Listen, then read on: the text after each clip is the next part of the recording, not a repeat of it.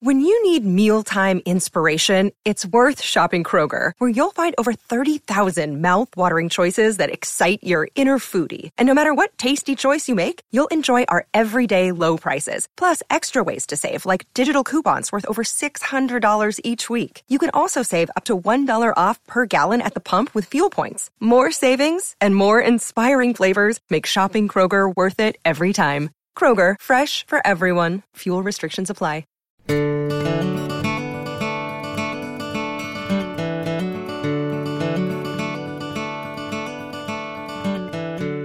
When Santa Anna lay siege to the Alamo, and Colonel William Barrett Travis sent his victory or death letter out into the world on February 24th, 1836, San Felipe de Austin, in modern-day Austin County, served as the seat of government for the Provisional Government of Texas, and delegates from across Texas were assembling about 50 miles north of it at a place called Washington on the Brazos in present-day Washington County.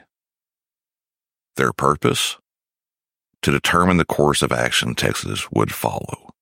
Should they work to remain a part of Mexico and strive for adherence to the Constitution of 1824?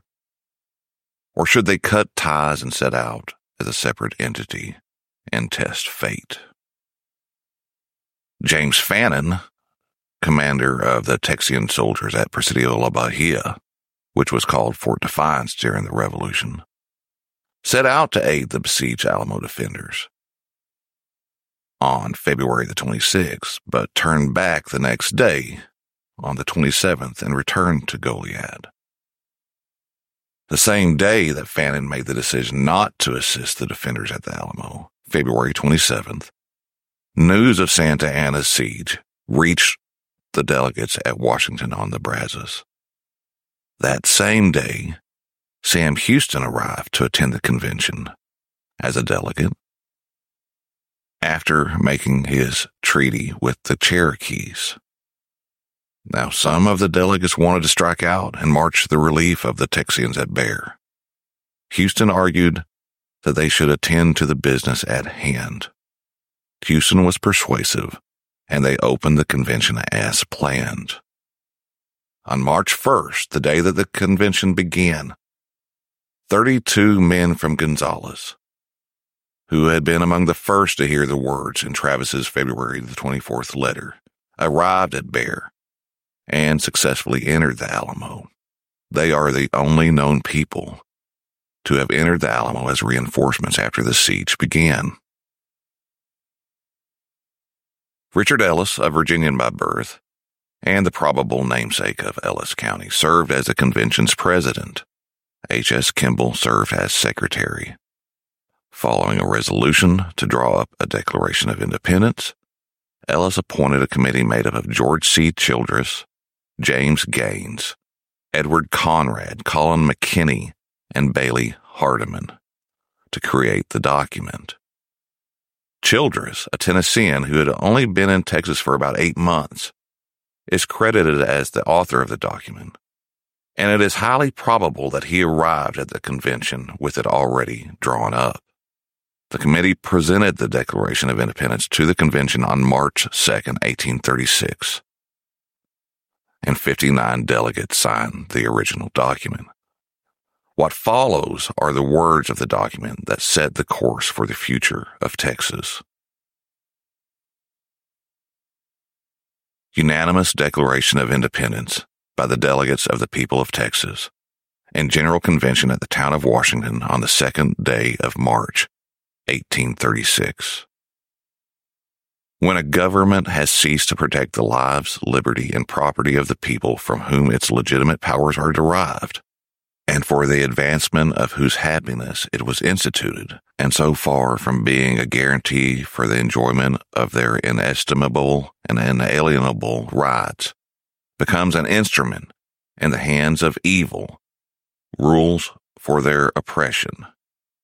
When the Federal Republican Constitution of their country, which they have sworn to support, no longer has a substantial existence, and the whole nature of their government has been forcibly changed without their consent from a restricted federative republic composed of sovereign states to a consolidated central military despotism in which every interest is disregarded but that of the army and the priesthood, both the eternal enemies of civil liberty, the ever-ready minions of power, and the usual instruments of tyrants, when, long after the spirit of the Constitution has departed, moderation is at length so far lost by those in power that even the semblance of freedom is removed, and the forms themselves of the Constitution discontinued, and so far from their petitions and remonstrances being regarded, the agents who bear them are thrown into dungeons, and mercenary armies sent forth to force a new government upon them at the point of the bayonet. When, in consequence of such acts of malfeasance and abdication on the part of the government, anarchy prevails, and civil society is dissolved into its original elements. In such a crisis, the first law of nature, the right of self-preservation, the inherent and inalienable right of the people to appeal to the first principles and take their political affairs into their own hands, in extreme cases enjoins it as a right towards themselves and a sacred obligation to their posterity to abolish such government and create another in its stead calculated to rescue them from impending dangers and to secure their future welfare and happiness. Nations, as well as individuals, are amenable for their acts to the public opinion of mankind. A statement of a part of our grievances is therefore submitted to an impartial world in justification of the hazardous but unavoidable step now taken of severing our political connection with the Mexican people and assuming an independent attitude among the nations of the earth. The Mexican government, by its colonization laws, invited and induced the Anglo-American population of Texas to colonize its wilderness under the pledged faith of a written constitution that they should continue to enjoy their constitutional liberty and republican government to which they had been habituated in the land of their birth, the United States of America. In this expectation, they have been cruelly disappointed, inasmuch as the Mexican nation has acquiesced in the late changes made in the government by General Antonio Lopez de Santa Anna, who, having overturned the constitution of his country, now offers us the cruel alternative either to abandon our homes acquired by so many privations, or submit to the most intolerable of all tyranny, the combined despotism of the sword and the priesthood. It hath sacrificed our welfare to the state of Coahuila, by which our interests have been continually depressed through a jealous and partial course of legislation, carried on at a far distant seat of government by a hostile majority in an unknown tongue. And this too notwithstanding, we have petitioned in the humblest terms for the establishment of a separate state government, and have, in accordance with the provisions of the National Constitution, presented to the General Congress a Republican Constitution which was, without just cause, contemptuously rejected. It incarcerated in a dungeon for a long time one of our citizens, for no other cause but a zealous endeavor to procure the acceptance of our Constitution and the establishment of a state government. It has failed and refused to secure on a firm basis the right of trial by jury, that palladium of civil liberty, and only safe guarantee for the life, liberty, and property of the citizen. It has failed to establish any public system of education, although possessed of almost boundless resources, the public domain. And although it is an axiom in political science that, unless a people are educated and enlightened, it is idle to expect the continuance of civil liberty or the capacity for self-government, it has suffered the military commandants stationed among us to exercise arbitrary acts of oppression and tyranny, thus trampling upon the most sacred rights of the citizen, and rendering the military superior to the civil power. It has dissolved by force of arms the state Congress of Coahuila and Texas and obliged our representatives to fly for their lives from the seat of government, thus depriving us of the fundamental political right of representation. It has demanded the surrender of a number of our citizens and ordered military detachments to seize and carry them into the interior for trial, in contempt of the civil authorities and in defiance of the laws and the Constitution. It has made political attacks upon our commerce by commissioning foreign desperadoes and authorizing them to seize our vessels and convey the property of our citizens to far distant ports for confiscation.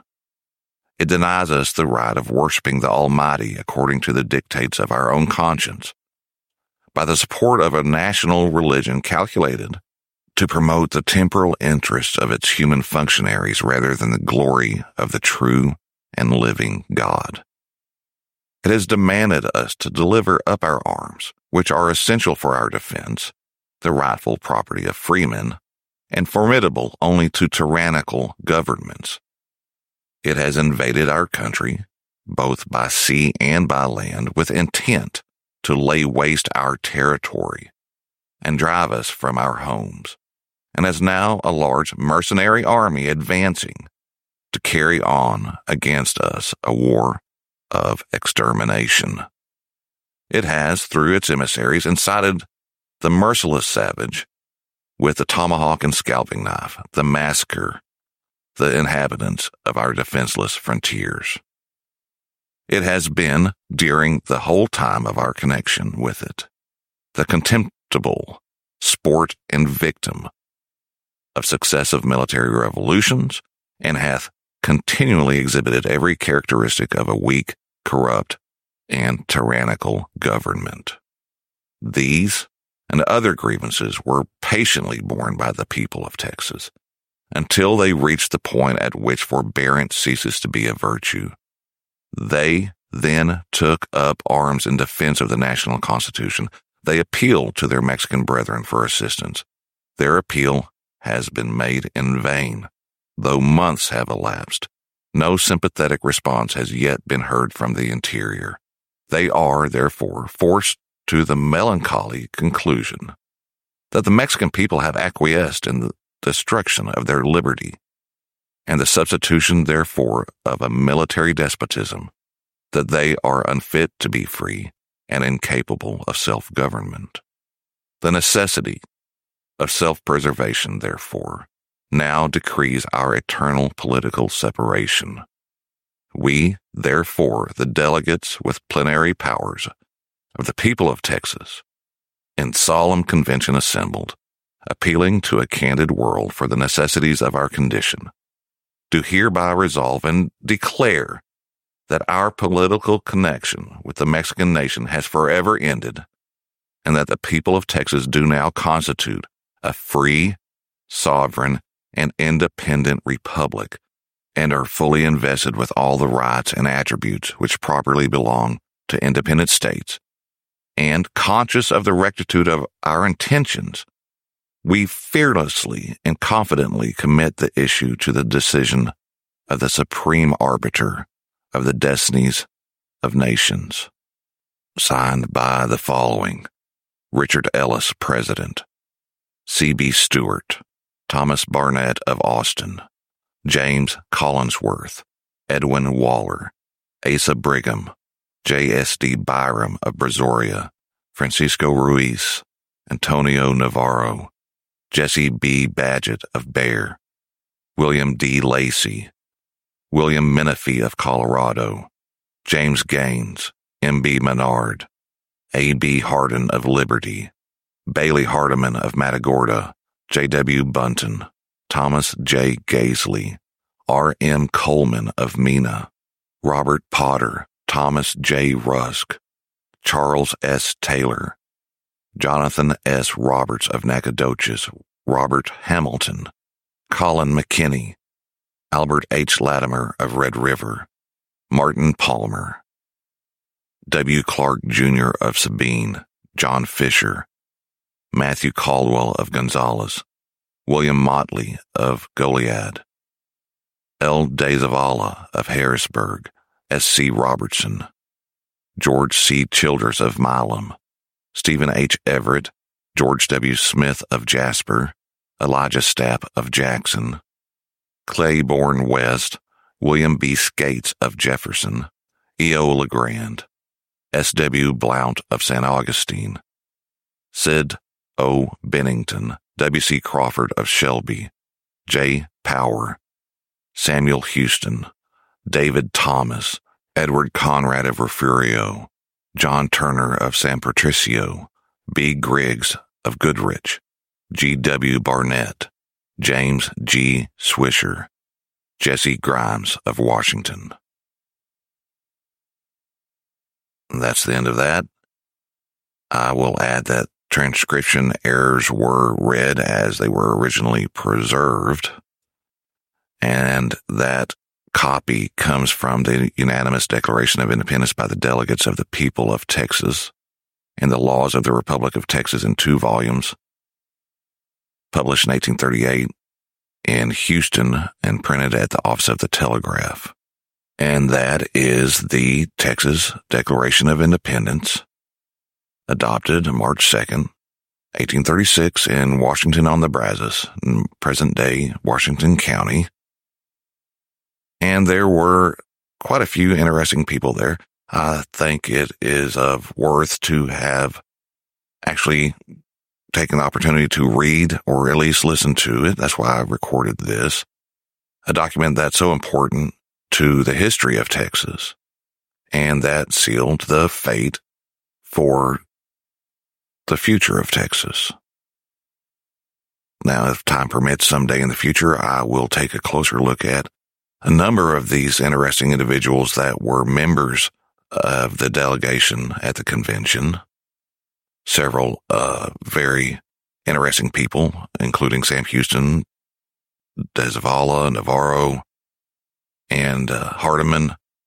They had some interesting backgrounds and futures ahead of them.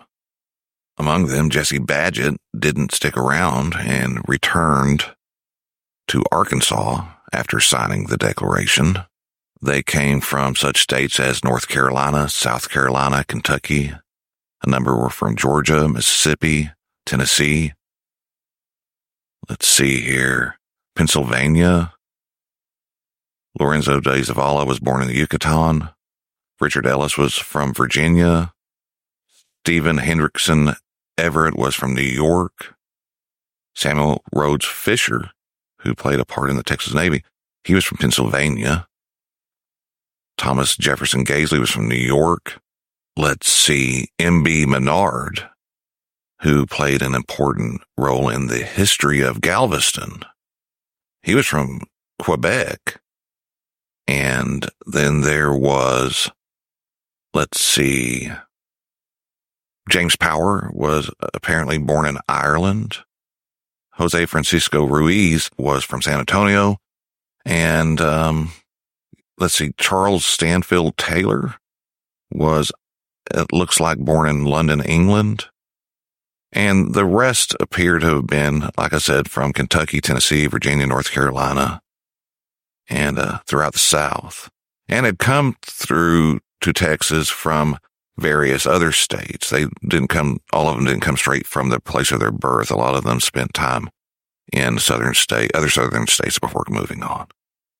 Alamo soldiers were represented, the municipalities of Washington, of San Augustine, San Patricio, Anahuac, Mena, Brazoria, Gonzales, Pecan Point, Milam, Sabine, Shelby, Matagorda, Bastrop, Washington itself, Liberty, Nacogdoches, Colorado, and they came from all across Texas, the main municipalities.